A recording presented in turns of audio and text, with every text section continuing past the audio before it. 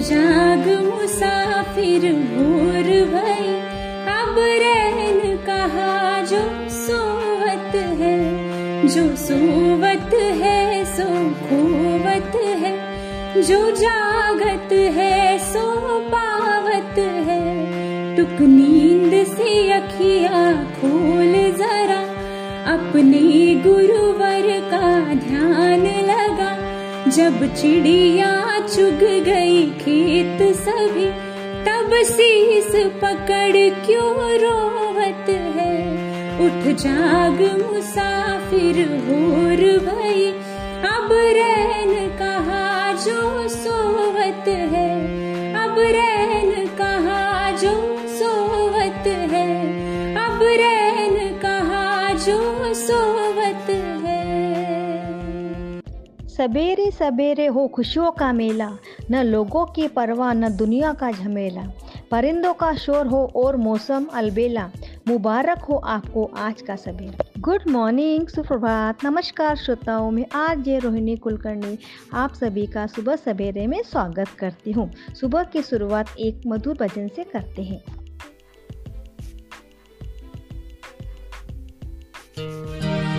जय जय सच्चित स्वरूपा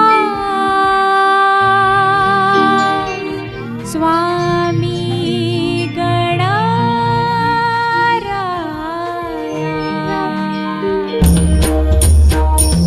जय जय सच्चित स्वरूपा स्वामी गणराया, स्वामी गणराया। अवतरलासी भूवर जड़मुड़ ताराया, जय देव जय देव। जय जय सच्चित स्वरूपा स्वामी गणराया, स्वामी गणराया। अवतरलासी भूवर जड़मुड़ ताराया, जय देव जय देव। निर्गुण ब्रह्म सनातन अव्यय विनाशी, स्थिर चर व्यापुन ठरले से या जगताशी। ते तू तत्व खरोखर निसंशय सशी, मात्र धन्य मानव देहासी, जय देव जय देव। जय जय सच्चित स्वरूपा स्वामी गणराया, स्वामी गणराया। अवतरलासी भूवर जड़मुड़ ताराया, जय देव जय देव। होऊन देसी त्याची जाणीव तू कवणा, करुणी गणी गण गणात बोते या भजना, बोते या भजना। धाता नर हरी गुरुवर तुझी सुख सदना, जिकडे पाहावे तिकडे तू दिसशी नयना, तू दिसशी नयना। जय जय सच्चित स्वरूपा स्वामी गणराया, स्वामी गणराया। अवतरलासी भूवर जड़मुड़ ताराया, जय देव जय देव। जय जय सच्चित स्वरूपा स्वामी गणराया, स्वामी गणराया। अवतरलासी भूवर जड़मुड़ ताराया, जय देव जय देव। लीलानंत केला बंकट सदनास, पीठविले त्यागनी वाचून जन्मेस। क्षणात आणील जीवन निर्जल वापीस, केला ब्रह्मगिरीच्या गर्वाचा नाश, जय देव जय देव। जय जय सच्चित स्वरूपा स्वामी गणराया, स्वामी गणराया। अवतरलासी भूवर जड़मुड़ ताराया, जय देव जय देव। व्याधी वारून केले कैका संपन्न, करविले भक्तासी विठ्ठल दर्शन, विठ्ठल दर्शन।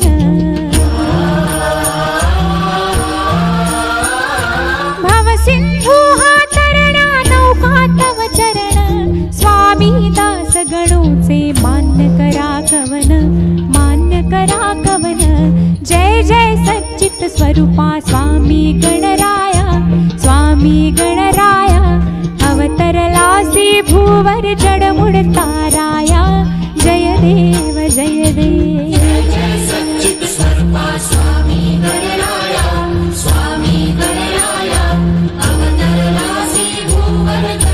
गुणताराय जय देव जय देव नरत्रमोऽपि ब्रह्माण्डनायक महाराजार्याय योगिराज परब्रह्म सच्चिदानन्द भद्रप्रतिपालक शेवानिवासी समग्र सद्गुरु श्री गजानन महाराज की जय जय जय सच्चिद सर्पा स्वामी गणराय स्वामी गणराय अवतरणासी भुवन गुणताराय जय देव जय देव। आज का दिन विशेष विश्व बाघ दिवस है। इस बारे में अधिक माहिती के लिए अपने विद्या प्रभात स्टूडियो में RJ रूपाली खरोड़े मैम को आमंत्रित करती हूँ। सुप्रभात मैम। सुबह सवेरे के सभी श्रोताओं को सुप्रभात। मैम, हमारे श्रोताओं को बताइए कि विश्व बाघ दिवस किस हेतु से मनाया जाता है। हर साल विश्व भर में 29 जुलाई के दिन विश्व बाघ दिवस मनाया जाता है। विगत कुछ वर्षों से जिस तेजी से बाघों की संख्या घटी है, उसे देखते हुए बाघ संरक्षण के उद्देश्य से विश्व बाघ दिवस मनाया जाता है, ताकि लोगों में जानवरों के जीवन की समझ विकसित हो। WWF World Wildlife Fund for Nature के अनुसार वर्तमान में समूचे संसार में महज 3000 बाघ ही है, जिनमें से अधिकांश भारत में है। भारत में बाघों के संरक्षण की महती आवश्यक है। विश्व बाघ दिवस की घोषणा कब और कहाँ हुई। वर्ष 2010 में रूस में आयोजित हुए टाइगर समिट में हर वर्ष 29 जुलाई को विश्व बाघ दिवस मनाने का निर्णय किया गया। इस सम्मेलन में 13 राष्ट्र सम्मिलित थे। इस आयोजन में वर्ष 2022 तक बाघों की संख्या को दोगुनी करने का लक्ष्य रखा गया था। जहां बाघ हैं, वहां शाकाहारी जीव है। जंगल के स्वास्थ्य का प्रतीक बाघ को माना जाता है। कई देश बाघ संरक्षण की दिशा में काम कर रहे हैं। भारत में भी टाइगर प्रोजेक्ट पर काम हो रहा है, मगर इसे अधिक तेजी से किए जाने की आवश्यकता है। मैम, आपके अनुसार बाघ दिवस मनाने का उद्देश्य क्या है। जंगलों की कटाई और अवैध शिकार के चलते बाघों के जीवन पर खतरा मंडरा रहा है। जिस तेजी से बाघों की तादाद कम हो रही है, यदि कुछ समय और ऐसा ही चलता रहा तो एक दिन यह बाघ रहित हो जाएगी। भारत का राष्ट्रीय पशु बाघ है। बाघ को शक्ति, शांत, सतर्कता, बुद्धि और धैर्य का प्रतीक माना जाता है। लगभग सभी प्रकार के वनों में यह जीवित रह सकते हैं। भारत में वन्य जीवन संरक्षण अधिनियम 1972 के तहत बाघों के संरक्षण के लिए कई योजनाएं बनाई गई है। बाघों की लुप्त होती प्रजातियों की ओर ध्यान आकर्षित करने, उनकी रक्षा करने और बाघों के परिस्थिति का महत्व बताने के लिए अंतर्राष्ट्रीय बाघ दिवस मनाया जाता है। बाघ संरक्षण की दिशा में भारत ने कौन से कदम उठाए। बाघ संरक्षण की दिशा में टाइगर प्रोजेक्ट की स्थापना और सही तरीके से संचालन एक बड़ा कदम है। 70 के दशक में भारत में टाइगर प्रोजेक्ट अभियान शुरू किया गया था। वर्तमान में देश में कुल 48 बाघ उद्यान हैं, जिनकी निगरानी के लिए भी वन विभाग सतर्क रहता है। बाघ उद्यानों में शिकार पर पूरी तरह से प्रतिबंध है। बंगाली टाइगर भारत में पाई जाने वाली एक श्रेष्ठ बाघों की प्रजाति है, लेकिन राहत की बात यह है कि सेव द टाइगर जैसे राष्ट्रीय अभियानों की बदौलत देश में बाघों की संख्या में वृद्धि हुई है। मैम, हमारे श्रोताओं को बताइए कि विश्व बाघ दिवस का महत्व क्या है। बाघों की लुप्त होती प्रजातियों की ओर ध्यान आकर्षित करने, उनकी रक्षा करने और बाघों के पारिस्थितिकीय महत्व के लिए अंतर्राष्ट्रीय बाघ दिवस मनाया जाता है। Wildlife Protection Society of India की रिपोर्ट के मुताबिक साल 2017 में 116 और 2018 में 85 बाघों की मौत हुई है। 2018 में हुई गणना के अनुसार बाघों की संख्या 308 है। साल 2016 में 120 बाघों की मौत हुई थी, जो साल 2006 के बाद सबसे ज़्यादा थी। वहीं साल 2015 में 80 बाघों की मौत की पुष्टि की गई थी। इस दिवस के जरिए बाघ के संरक्षण के प्रति जागरूकता फैलाई जाती है। प्रोजेक्ट टाइगर क्या है। 1973 में तत्कालीन पीएम इंदिरा गांधी ने टाइगर प्रोजेक्ट की शुरुआत की थी। इस प्रोजेक्ट का उद्देश्य भारत में उपलब्ध बाघों की संख्या के वैज्ञानिक, आर्थिक, सांस्कृतिक तथा पारिस्थितिक मूल्यों का संरक्षण सुनिश्चित करना है। प्रोजेक्ट टाइगर भारतीय सरकार के द्वारा चलाया जाने वाला अभियान है। यह अभियान भारत में बाघों की संख्या को बनाए रखने और उन्हें सुरक्षित करने के लिए शुरू किया गया है। इस अभियान की शुरुआत 1973 में बाघों को विलुप्त होने के संकट से बचाने के लिए की गई थी। यह योजना भारत में बचे हुए बाघों को सुरक्षित करने के साथ ही उनकी प्रजाति में प्रजनन के माध्यम से संख्या में वृद्धि करने पर केंद्रित है। पूरे देश में बाघों की सुरक्षा और प्राकृतिक वातावरण प्रदान करने के लिए लगभग 23 बाघ अभयारण्यों को बनाया गया है। इस योजना के बाद 1993 में हुई जनगणना में बाघों की संख्या में इससे उल्लेखनीय सुधार देखने को मिला। यद्यपि भारत में बाघों की संख्या में वृद्धि हुई है, लेकिन इस योजना में व्यय किए गए धन की तुलना में देश में बाघों की संख्या अभी भी संतोषजनक नहीं है। अब हम एक सुंदर सा सुविचार सुनते हैं। जहाँ प्रेम होता है वहीं सागर बहता है, प्रभु भी वहीं बसते हैं और वहाँ रिश्ते भी अपने आप ही बन जाते हैं। ये प्रेम ही तो है जो हम आपको रोज याद करते हैं, क्योंकि मनुष्य के जीवन में प्रेम ईश्वर ही देन है, अतः प्रेम से बढ़कर कुछ भी नहीं है। भारत में बाघों की कौन सी प्रजातियाँ मौजूद हैं? बंगाल टाइगर या पैंथेरा टाइगर प्रकृति की सबसे अद्भुत रचनाओं में से एक है। यह बाघ परिवार की एक उपप्रजाति है और भारत, बांग्लादेश, नेपाल, भूटान, म्यांमार एवं दक्षिण तिब्बत के क्षेत्रों में पाई जाती है। इसके शौर्य, सुंदरता और बलशाली रूप को देखते हुए बंगाल टाइगर को राष्ट्रीय पशु के सम्मान से नवाजा गया है। बाघों की कुछ प्रजातियां पहले ही विलुप्त हो चुकी हैं। भारत उन देशों में शामिल है जिसमें बाघों की जनसंख्या सबसे अधिक है। भारत, नेपाल, रूस एवं भूटान में पिछले कुछ समय से बाघों की संख्या में बढ़ोतरी दर्ज की गई है।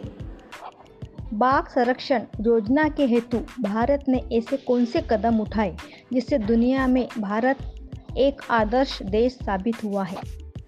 भारत में बाघों की बढ़ती संख्या इस बात का संकेत है कि पिछले कुछ सालों में भारत ने अन्य देशों की तुलना में बाघ संरक्षण पर काफ़ी मेहनत की है। उत्तराखंड भारत के बाघों की राजधानी के रूप में उभर रहा है। उत्तराखंड के हर जिले में बाघ की उपस्थिति पाई गई है। वन विभाग के साथ साथ राज्य सरकार इन अध्ययनों से काफ़ी उत्साहित है और केंद्र सरकार को इस संबंध में रिपोर्ट भेजेगी। उत्तराखंड में 1995 से 2019 के बीच किए गए विभिन्न शोधों व अध्ययनों से इस निष्कर्ष पर पहुंचा गया है। इस दौरान विभिन्न WII की रिपोर्टों के अलावा विभिन्न समय में लगाए गए कैमरा ट्रैपों व मीडिया रिपोर्टों के आधार पर बनाया गया है। वन कर्मचारियों और ग्रामीणों द्वारा बाघों के प्रत्यक्ष व अप्रत्यक्ष साक्ष्य जैसे पगमार्क, चिन्ह इत्यादि को भी आधार बनाया गया है। उन्होंने कहा कि भौगोलिक रूप से देखा जाए तो उत्तराखंड उच्च हिमालय, मध्य हिमालय के अलावा तराई के मैदानी हिस्सों में बटा हुआ है। खास बात यह है कि इन तीनों हिस्सों में बाघों की उपस्थिति के संकेत मिले हैं। बाघों के बारे में कौन से रोचक तथ्य हैं? अगर आपका सामना कभी बाघ से हो और यदि आप सीधे बाघ की आंखों में देखेंगे तो वह आप पर हमला करने से पहले सोचेगा, या ये भी हो सकता है कि वह आप पर हमला करने का इरादा बदल दे। बाघ जब जन्म लेते हैं तो वह अंधे होते हैं। बाघ अपने जन्म के 1 सप्ताह तक देख नहीं सकते हैं। वहीं आधे से ज़्यादा बाघ युवावस्था में ही मर जाते हैं। बाघ एक शानदार तैराक होते हैं। वह 6 किलोमीटर तक की दूरी आराम से तैर सकते हैं। बाघों की आबादी में कमी के मुख्य क्या कारण हैं? बाघों की आबादी में कमी होने का मुख्य कारण मनुष्यों द्वारा शहरों और कृषि का विस्तार है, जिसकी वजह से बाघों का 93% प्राकृतिक निवास खत्म हो चुका है। बाघों की अवैध शिकार भी एक बड़ी वजह है, जिसकी वजह से बाघ अब IUCN के विलुप्तप्राय श्रेणी में आ चुके हैं। बाघ के चमड़े, हड्डियों एवं शरीर के अन्य भागों का इस्तेमाल परंपरागत दवाइयों को बनाने में किया जाता है। इसके अतिरिक्त जलवायु परिवर्तन भी बहुत बड़ी वजह है जिससे जंगली बाघों की आबादी कम हो रही है। जलवायु परिवर्तन की वजह से समुद्र का स्तर बढ़ रहा है जिससे जंगलों के खत्म होने का खतरा पैदा हो गया है। अक्सर इन्हें खेल, शिकार, परंपरा और दवाइयों के मकसद से मार दिया जाता था, पर अब इनका शिकार करने वालों को सज़ा होती है। आज विद्या प्रभात स्टूडियो में आरजे रूपाली मैम ने हमारे श्रोताओं को अच्छी जानकारी दी, इसलिए उनका तहे दिल से शुक्रिया अदा करती हूँ। धन्यवाद मैम। धन्यवाद मैम। आज आपने मुझे यहाँ आमंत्रित करके आपके और श्रोताओं के साथ बातचीत करने का जो अवसर प्रदान किया, उसके लिए मैं आपकी आभारी हूँ। अच्छा, हम आपसे विदा लेते हैं। गुड डे, शब्बा खैर।